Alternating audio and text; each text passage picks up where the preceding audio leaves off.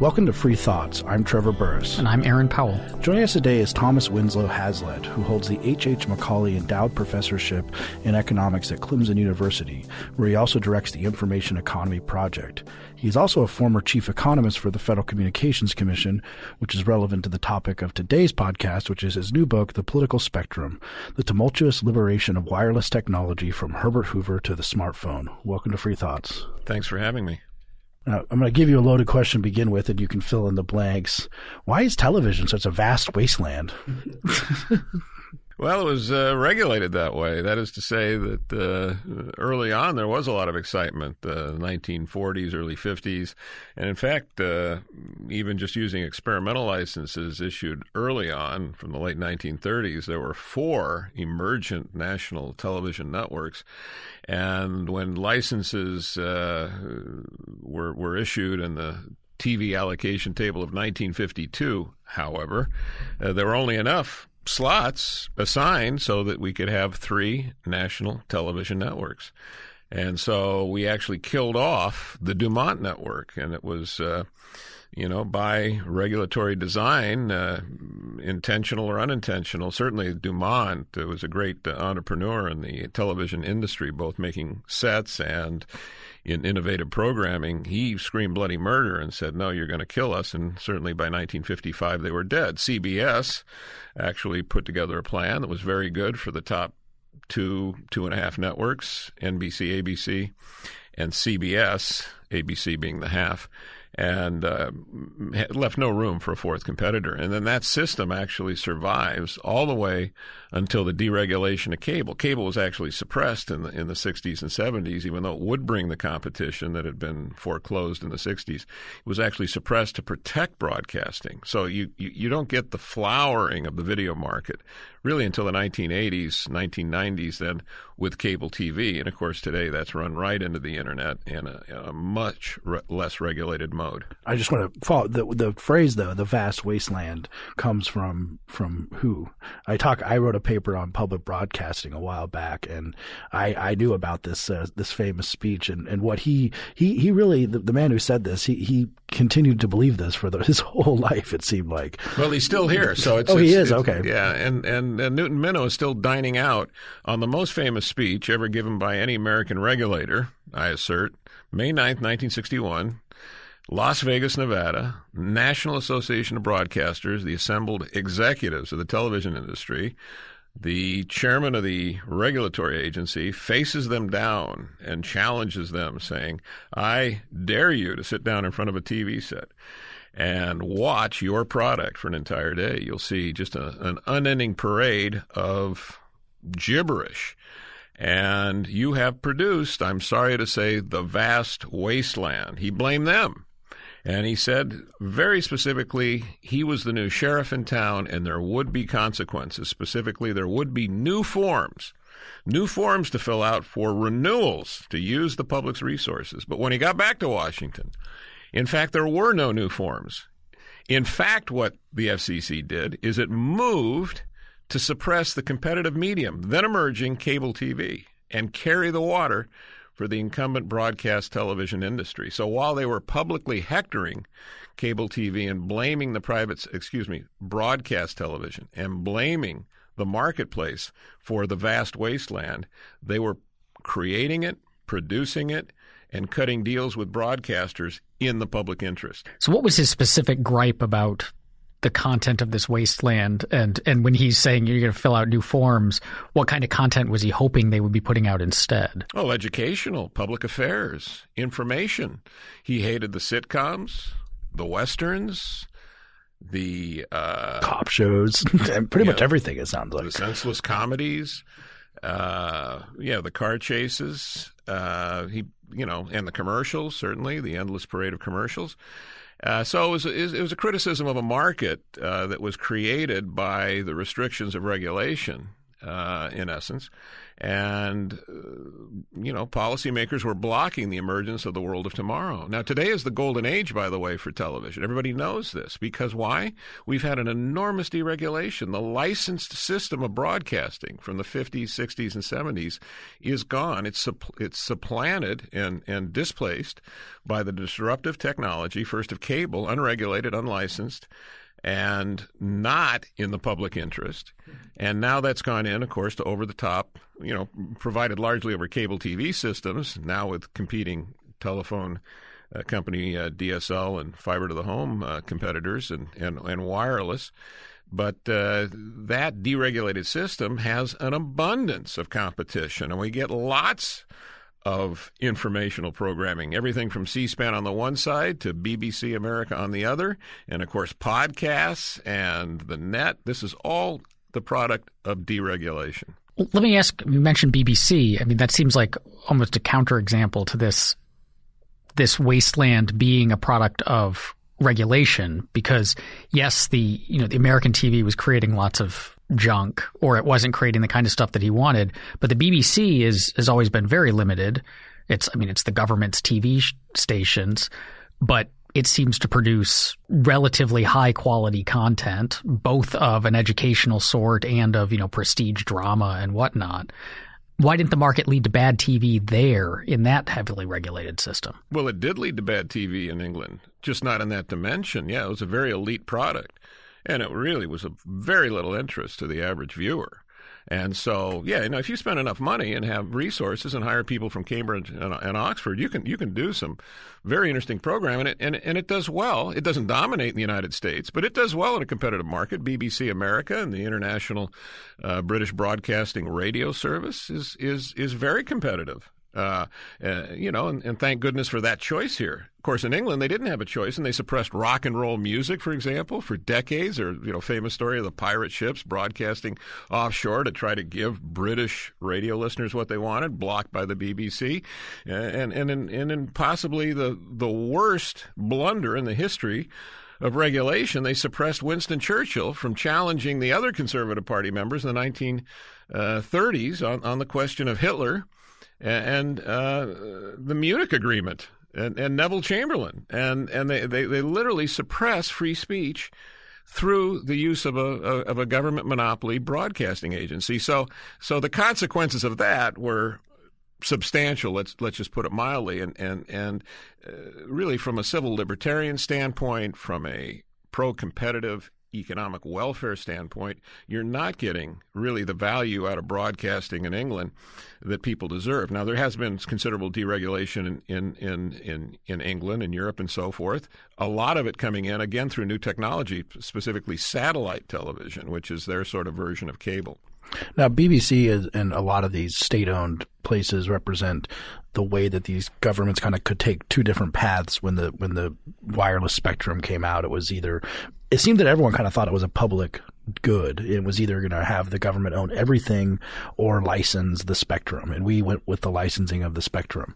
Can you talk a little bit about sort of that before 1927 radio days, which if you read Supreme Court opinions, and I'm a lawyer, so I've read my Red Line and things like this, where it was complete chaos and everyone was just trotting on everyone else's frequency, and someone had to come in and fix that. That's the story we've heard. Yeah, that's one of the most fascinating nuggets, and historically speaking, I call it. I have a chapter called Myth Creation, Myth Calculation. And so what happens in the 1920s, very interesting. First of all, radio, as a practical method for communicating, really pops in the 1890s with Guglielmo Marconi, Nikola Tesla. And it's great. Wireless communication, taking away the wire, boy, that really helps communications. And there's not much of an issue because there's not much use of the technology. Radios are basically sold in pairs. People are communicating point to point. Like walkie-talkies. Yeah, and newspapers instantly grabbed that technology. In fact, traders on Wall Street wanted wireless coming in from London market so that they could get ahead and make arbitrage deals in New York. So anyway, there are very specific uses, and all the way through World War I, it's kind of a boutique enterprise. What changes in 1920 is a business model. Broadcasting. Broadcasting is actually an agricultural term. You're not planting the seeds specifically. You're just broadcasting. And that's what this new technology did. It was one to many, not point to point. And it just instantly, November 2nd, 1920 is the birth of broadcasting by most historical accounts. KDKA in Pittsburgh broadcast, by the way, the political results, the 1920 election. And within 2 years, there are 500 American broadcasters. The business model just takes over. Now there's interference. There's a conflict. Now there's a reason for some rules about who can access radio spectrum. So it's not a boutique enterprise anymore. It's a marketplace that does need some coordination. The initial response was vested in the U.S. Department of Commerce because in a 1912 statute, immediately following the Titanic disaster, the radioactive 1912, there actually is a jurisdiction here for the Department of Commerce to issue licenses so as to minimize interference. And the Department of Commerce is headed in 1921 by Herbert Hoover, a very up-to-date, technologically speaking, engineer, educated at Stanford University, and a very successful engineer in the private marketplace who instantly latches onto the technology, meets with the radio industry, starts sponsoring annual radio conferences, and a regime develops. First come, first serve, common law property rights. Priority in use, right of user, adverse possession. It has different names depending upon the legal context. But it's a very well-known principle of property that if you as an entrepreneur make use of some resource and do something valuable for society, that there's a protection in the law that is potential to you on a claim for your vested interest. And in fact, the Department of Commerce is an agency that's charged with enforcing these rights, and they do. And they say explicitly, we're going to allocate these AM radio frequencies on the basis of priority and time. If you're there first, it belongs to you. Somebody might want to come in. They can either buy your station and the frequency rights, or they can negotiate for a lot of time sharing. So there actually is a property system, and that's when radio develops. Okay, this is a killer application, the first, of course, in electronic communications. This is where millions of households by 1926 are buying very expensive, I should say, radio consoles to receive these signals. They're about $1,500 in today's dollars, okay, for these big radio sets. And the market is developing. 1924 is called Radio Christmas. Madison Avenue gets a hold of this. This is gripping the zeitgeist. This is a big deal. But what happens is there's a political coalition that develops to truncate entry. That is to say, the incumbent radio broadcasters, the big ones, commercial stations, they wanted to have a mechanism to deny new participation in the market, competition. The regulators, senators, Hoover at Commerce, the White House, they want some control mechanism.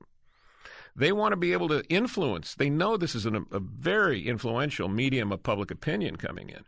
They want to have some jurisdiction. They want to, so the licensing idea catches on under a public interest standard that's actually created and written and suggested and pushed and lobbied by the National Association of Broadcasters. The Incumbents Trade Association forms in 1925.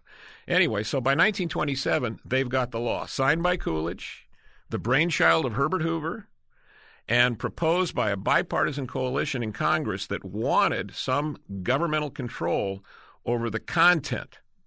And that's what we got. We didn't need it for the chaos because there wasn't chaos. There was in fact, as the Federal Radio Commission wrote in 1927, there was 5 years of orderly development, 1921 to 26. Now there was a shift in the market, and in fact, we got a new law with what is called a public interest standard. That means a regulatory agency. First, the Federal Radio Commission changed in 1934 without any substantial movement in the jurisdiction towards to what we have today, the Federal Communications Commission.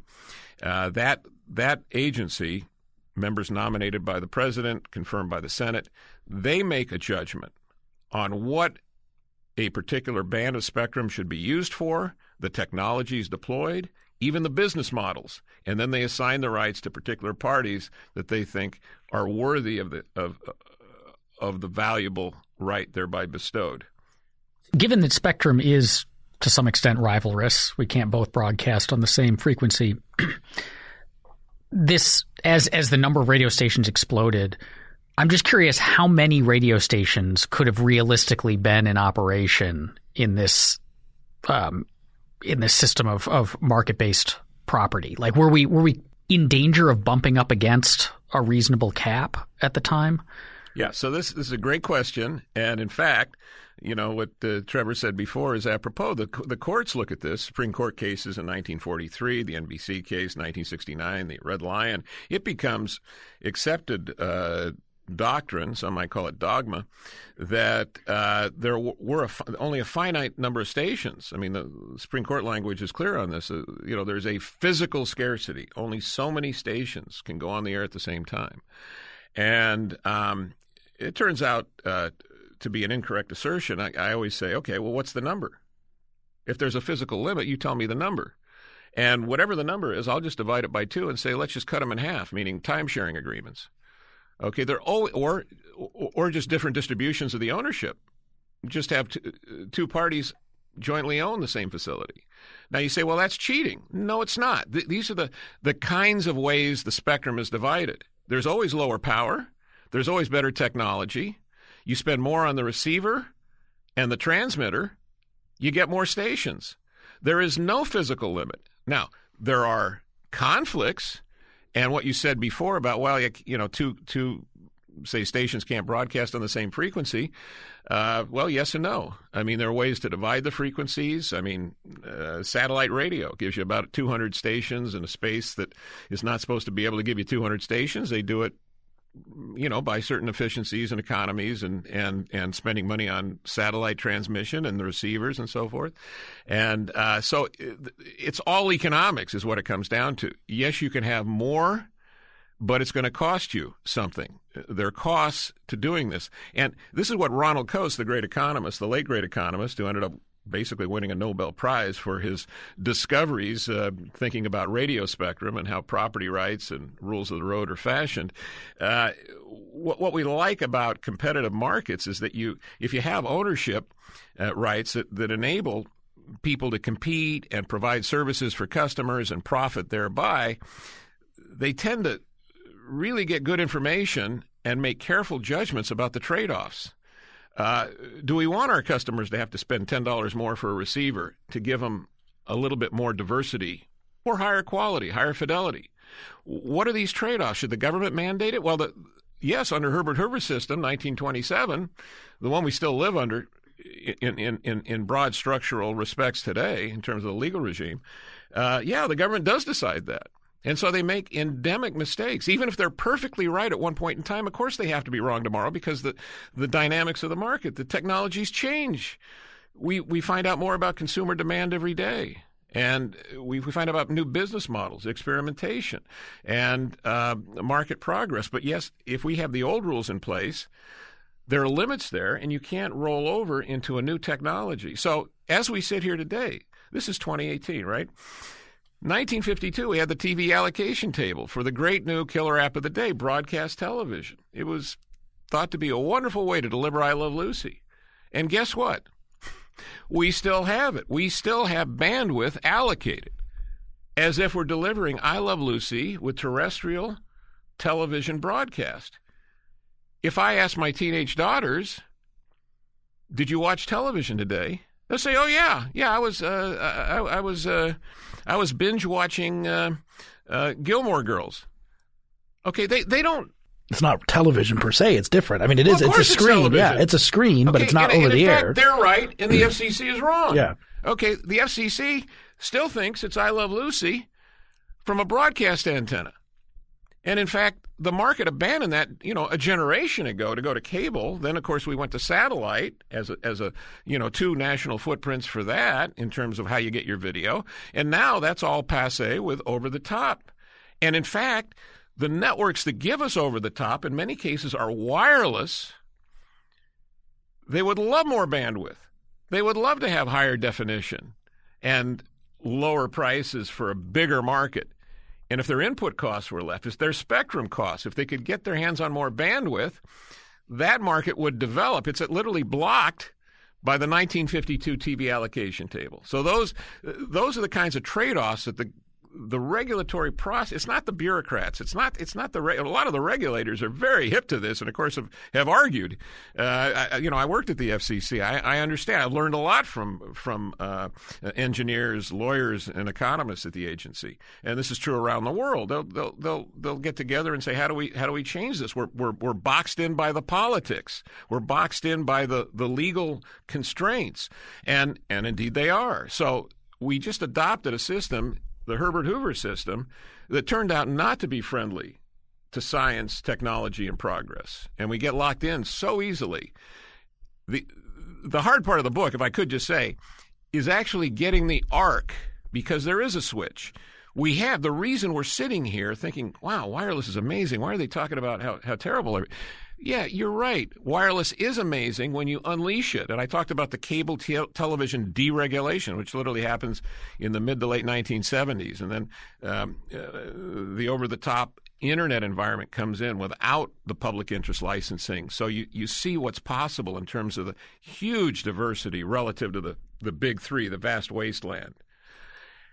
Then in spectrum policy per se, when you're actually talking about allocating airwave rights, we started about the same time, the 1970s and 80s, to finally get to the mobile market. And the mobile market was key, not just in what it represented in terms of the technology. By the way, cellular technology, 1945, Bell Labs. Yeah, I couldn't believe that from the book. Yeah, that was proposed. Cover story in the Saturday Evening Post, interview with the FCC chair. Well, we'll get the licenses out in a couple of years. That's not an issue. Well, it takes until the 80s. But what really happens then is with cellular, you get away from some of the politics of broadcasting, and the licenses are just relaxed, liberalized, and even competitive, where the licensee is not locked into a business model or a technology or a particular service. By the way, on your cell phone today, you'd be shocked and amazed to know that there's never been in the United States a rule about going from voice to text to internet access data. That's just liberalization, leaving it to the market to figure out what the services are. That is radically different than in 1927 or 1934, when any new technology had to ask permission. The FCC chairs have called it Mother May I. Okay? Oh, I have a new service. Can I provide it under a service authorized for voice? It's called data. Why does the government have to decide that? Why not let these trade-offs be, because obviously there's an interference issue. You can put data over. The voice calls are going to have an interference issue in spectrum space. So you let the market figure. You put spectrum out in the hands of competitive carriers or anybody else. Call them a non-carrier. Call them an uncarrier. And you let consumers decide among them by their patronage. It sounds sort of like capitalism. We have some experience with this. Coase was amazed that we hadn't thought of this before. He wrote in 1959 on the topic, said, the price system works so well elsewhere, why not let it work here? Well, he was a visionary at the time, and they thought they really made quite he went to the FCC and he gave testimony on this. They asked him, you're an economist. What is this big idea you have, for having the price system? And the first question, the first words of the first commissioner ask a question. Tell us, Professor Coase, are you spoofing us? Is this all a big joke? They thought he was off the wall with this. But it turns out that in the 70s and 80s, in the U.S. and in fact around the world, there was a move to liberalization. Just put out some ownership rights, de facto, don't even call it private property. But just liberalize these old licenses. Don't specify what can be done. Let the licensee figure out what the service and the technology and the business model look like.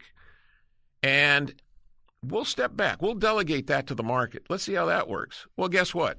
It's 2018 and it's off the charts. The idea that you go to the App Store or Google Place, and there are over 1 million apps. 1 million. These are wireless apps. All of them interfere with one another. Okay, I'm talking about Angry Birds versus Spotify versus your favorite cat videos on YouTube. All that stuff interferes. And it's damaging, it's dangerous, it's chaotic. But it's all managed by the technology on the one side, the pricing on the other, and the carriers compete to provide services that actually host those platforms. That level of complication is completely unfathomable under the old Herbert Hoover system of Mother May I, where the government actually has to select how the spectrum is used. And that liberalization from essentially the 70s to the current, that has unleashed a whole universe. And so you have sectors now. I took a Lyft to Cato just now. Lyft and Uber are impossible to think of without liberalization of spectrum. And by the way, when people talk about Lyft and Uber, nobody talks about spectrum. That's the sign of success. It is totally background noise. It has created a platform and a universe, a wireless universe, a way of living, a way of communicating that now builds on itself in a virtuous circle, an ecosystem of innovation that has left the old world behind. And the challenge now is to clean up, to take those lessons and clean up that 1927 radio regime and apply it to the 21st century. That is to, even as we speak, and we've learned these things, maybe 20% of the really valuable utilizable spectrum for communications, maybe 20%, has been liberalized. And vast chunks are still allocated the old way, like in the broadcast TV table. Yeah, they gave a lot of spectrum to broadcast television. And they've left about half of it there.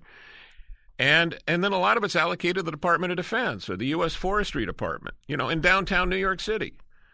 And we need mechanisms that liberate that spectrum and get more of it out there so that we can have all these applications multiplied by orders of magnitude. And with the 5G world that's coming in, the next generation of wireless, fifth generation, there's a lot of excitement about it, but it needs spectrum. And it'll do better with more spectrum. It'll go faster. Your connections will be speedier, and your quality of service will be much higher. So that's the challenge now, and I talk a lot about it in the book, how we can liberalize the process of liberalization, speeding the future. And we've learned from the lessons of the past. Yeah, on that, one of my favorite stories you tell in the book, there's a lot of really crazy stories. I'm always surprised when I'm surprised how bad the government was, because I'm a libertarian. I expect the government to be bad, but there were times in your book where I said, "Really?" Including WEVD. That story. What was WEVD? Well, Eugene V. Debs, the famous socialist, and a group of socialists in his honor, just after he died, I believe, bought a radio station. And it's very interesting. This is prior to 1927. And this is in the chaotic days when supposedly there was a tragedy of the commons and so forth and so on. In fact, there were property rights, as I said, enforced first come, first serve by the Department of Commerce. And so the socialists in New York did get together and bought this station. And they were broadcasting, socialist leaning programming content. And as you think would, be part of the mix in a country protected by a First Amendment and free speech. Well, the Federal Radio Commission takes over, and now we have public interest licensing. Public interest, convenience, and necessity. Yeah, the standard is public interest, convenience, and necessity. In other places, it appears as public convenience, interest, or necessity, but it doesn't make any difference if the words change because they don't mean anything anyway. They just mean what the government wants to do, and, of course, you need a documentary record. You need sort of a pile of paper. We looked at this. We had hearings. We had experts tell us what to do. Okay, so it's basically an administrative procedure. Anyway, the government goes on this licensing, has to, under the 1927 Radio Act, the Federal Radio Commission is now looking at stations and thinking about renewals. And they look at WEVD and they notice the programming. Now, what does that have to do with interfering with other stations? To figure out which station should be allowed to take up valuable space and which should not. You need to look at trade-offs. And in fact, the courts approved this, much to my amazement. Now, I wasn't around exactly then, but if I had been there, you might have been amazed too. But the WEVD comes up, and and this is Republican FRC, Federal Radio Commission, and they see the socialist stuff on there, and they say this is a propaganda station. That's the term they use, propaganda. And they said, you're a mouthpiece. That's another term they used. Not a term of endearment. They said they said they didn't want to be judgmental when they said it, but they said it was a mouthpiece. And, you're a mouthpiece for the Socialist Party. And that's not right, because these are public airwaves. Now, of course, other commercial stations had commercially successful programming, and they weren't a mouth. That was sort of the standard, the commercial standard. Don't be too heterodox. Yeah. Okay. So they were warned, and in fact, they suffered. They had to curtail a lot of that programming just to maintain their license. They were warned. By the way, WCFL, Chicago Federation of Labor, same thing in Chicago. And they both backed off. The thing I like about WCFL was it eventually made a deal with NBC for programming, the big commercial network. Its time was not going to pro-labor union causes anymore. And the whole station ended up being sold to Amway. I'm not making that up. Amway is where the Chicago Federation of Labor, another decidedly left-wing propaganda station, according to the Federal Radio Commission, ends up. And anyway, WEVD, it ends up basically the same fate. They have to get out of the propaganda business, meaning the political controversy business. That's what the regulations did. That's where your public interest led. And it is amazing to see people today who call themselves progressive saying that we need more public interest regulation of the airways. That is interesting. So this sounds like the fairness doctrine, too. Yeah, well, I love that one because, as an economist, I always like to correct the lawyers. And the lawyers always say, the fairness doctrine dates to 1948 when we had this fairness doctrine policy for television. Well, it turns out in 1929, as soon as the Federal Radio Commission kicks in and does these renewals, they craft they didn't call it the fairness doctrine, but it's the same thing. And they look at the stations and say, are you really presenting important things that are of interest to everyone and not just your own narrow focus? Again, mouthpiece, propaganda, that stuff comes up when there's decided controversy. And so they go after conservatives a little bit. They go after the socialists, quite obviously, because these people just stick out on the horizon. Their heads are up. And there's some great stories historically about people who have been silenced. I say great in the sense of, wow, that didn't work very well. Let's agree on that, particularly civil libertarians, no question. It's a problem. And the public interest ends up in this vast wasteland, as pronounced by the regulators themselves. Now, of course, when they're pushing this to the market as though it's private markets doing it, that is fanciful. In fact, not only is it this funneling, a very narrow channel, that there can only be 3 national television networks, and they're limiting, of course, voices on over the air as well for radio. But they're doing this quite with the acceptance and, in fact, constructive engagement, shall we say, of the radio industry and the radio, which became, by the way, the television incumbents right after in the late 40s, early 50s.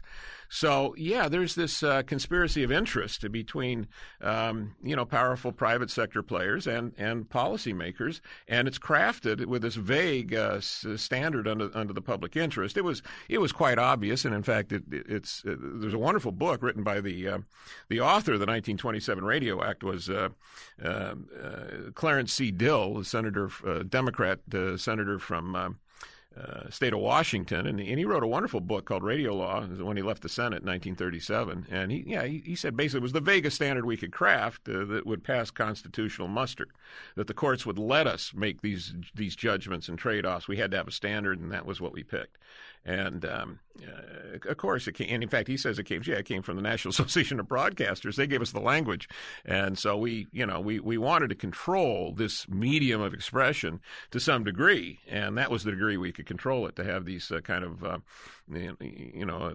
a weak standard with political judgments about who could broadcast and what they could do. How did they go to war against your story about the cable, which I can't remember, someplace in Pennsylvania? like how the guy first created cable. My mom grew up in the 50s in rural Oklahoma, and she only had cable for this reason. But the broadcasters seem to have, they weren't totally into this cable stuff for quite a while, and then for some reason UHF keeps coming up all the time. They keep bringing up UHF as a prominent figure in this story, where they want UHF channels, they're trying to get more UHF channels. So how does the war against cable kind of start, and where does it end up?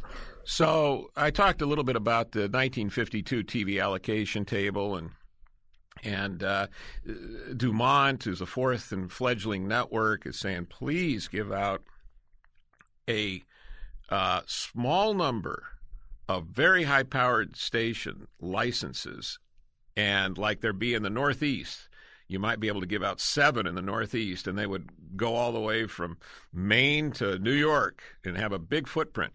The alternative was to go local, a policy of localism, where you power down the stations, and you have Boston, and you've got Providence, Rhode Island, and you've got Albany, New York, and you've got New York City. But hang on a second. If you do it that way, if you go to localism, you can't have the high power, and in fact, you have to leave a lot of vacant channels, because Channel 4 in Boston is going to interfere with Channel 4 in Providence. So you've got to leave a whole bunch of channels blank in Boston, a whole bunch of channels blank in Providence. Guess what? Out of 12 VHF signals now, you're way down. In fact, you might go down to 3. National viable networks with enough coverage to compete with one another. Remember, if you have a national market and you can only be in 30% of the market, the ones that have 100% coverage, they're going to be able to obviously monetize a lot more value out of what they broadcast, and they'll have higher quality programming. And now it's not just you got, a third of the market and they have 100% possible. You've got a third of the market and you can't afford to do the programming to compete to even maintain that, and you spiral down.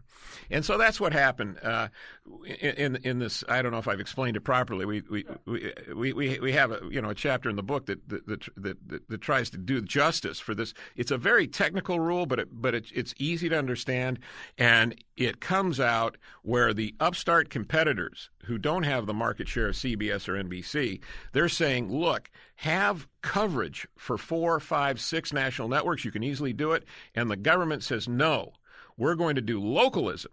Now, I've always joked that the optimal, program here is 425 local because you want 435 congressional districts, like the optimal tank. I got to go back to civics. yeah. So the optimal, a tank that's a weapon system that may or may not work, but is manufactured in 435 congressional districts. That's the optimal, offensive weapon. But exactly so, you want congressional control here. It figures prominently in the maps that are used by the regulators. You talk about politicizing a market. Well, the end of the day, you get the vast wasteland. You eliminate Dumont. We don't have to run the experiment. We did the experiment. And so that is very anti-competitive. Now, the government sees this, and they say, don't worry, we've already allocated all these channels. In UHF had a big handicap, though. They had lower power assignments. They didn't go as far. They were higher frequencies, and most TVs, of course, in the early days couldn't even get UHF reception. There was the All-Channel Receiver Act of 1962 that it actually mandates that by 64 all the TV sold in America can get those channels.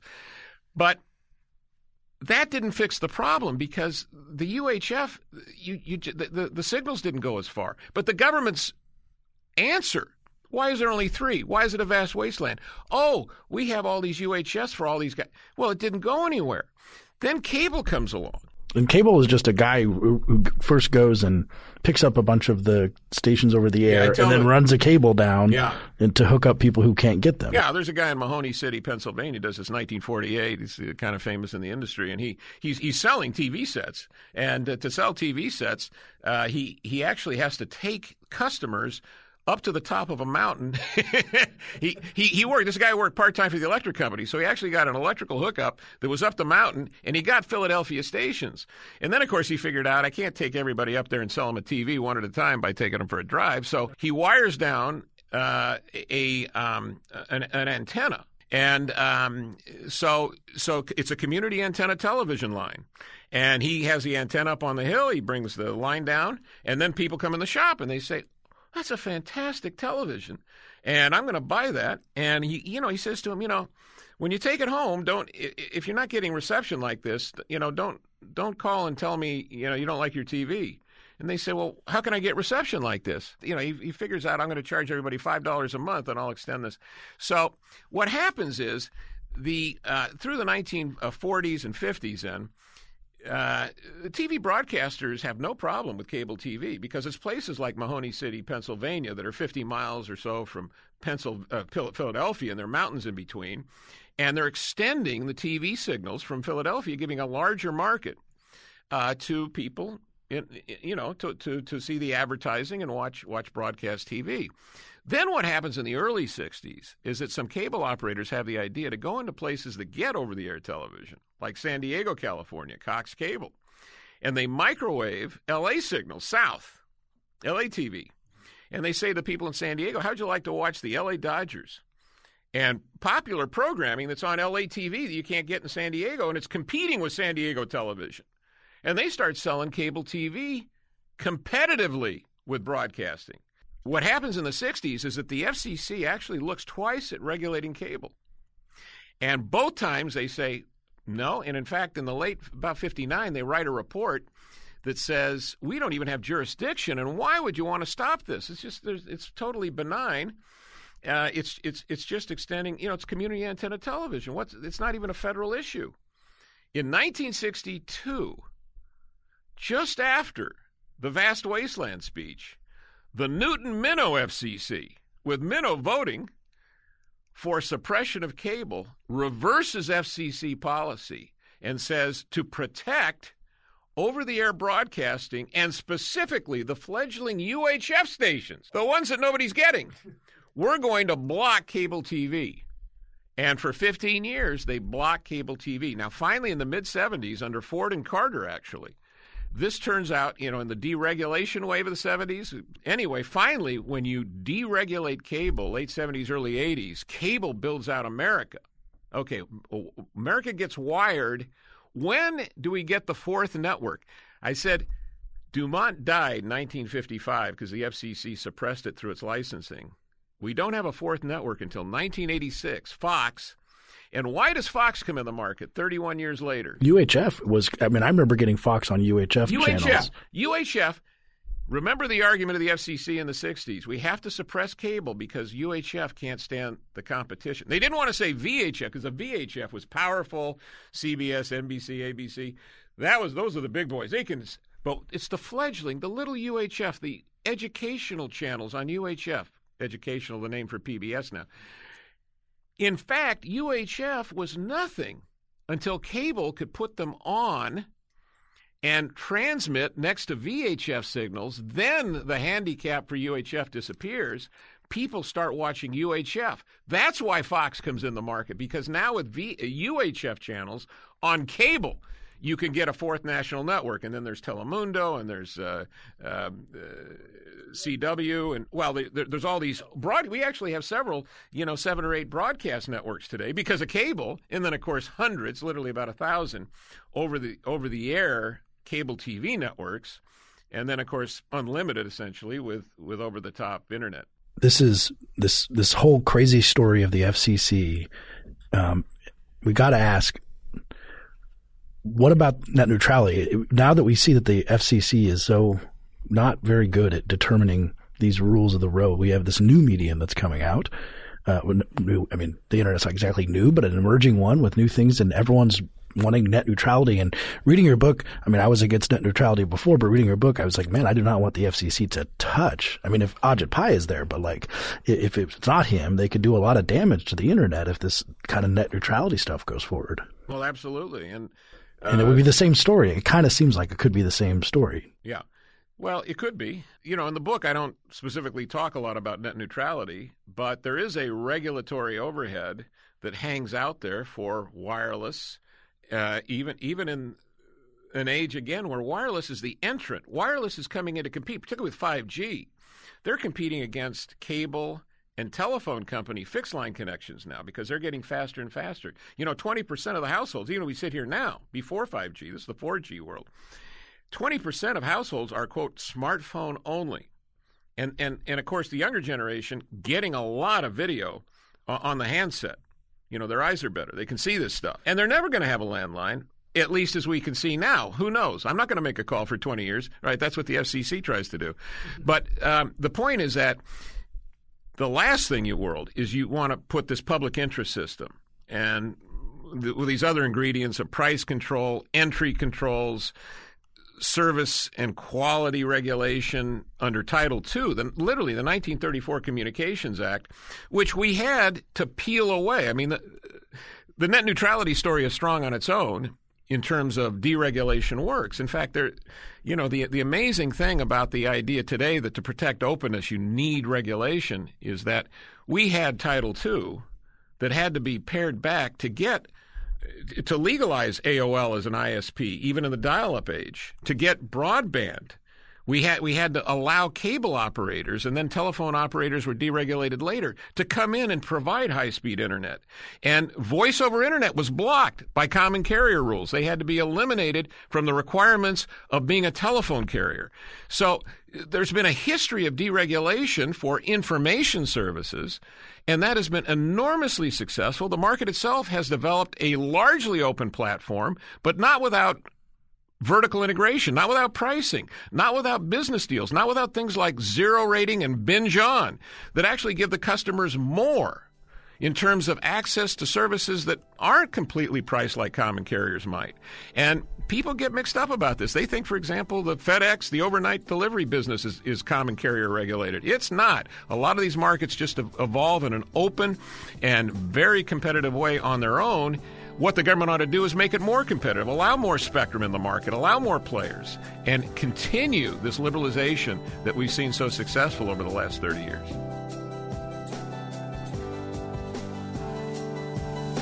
Thanks for listening. Free Thoughts is produced by Tess Terrible. If you enjoy Free Thoughts, please rate and review us on iTunes. To learn more, visit us on the web at www.libertarianism.org.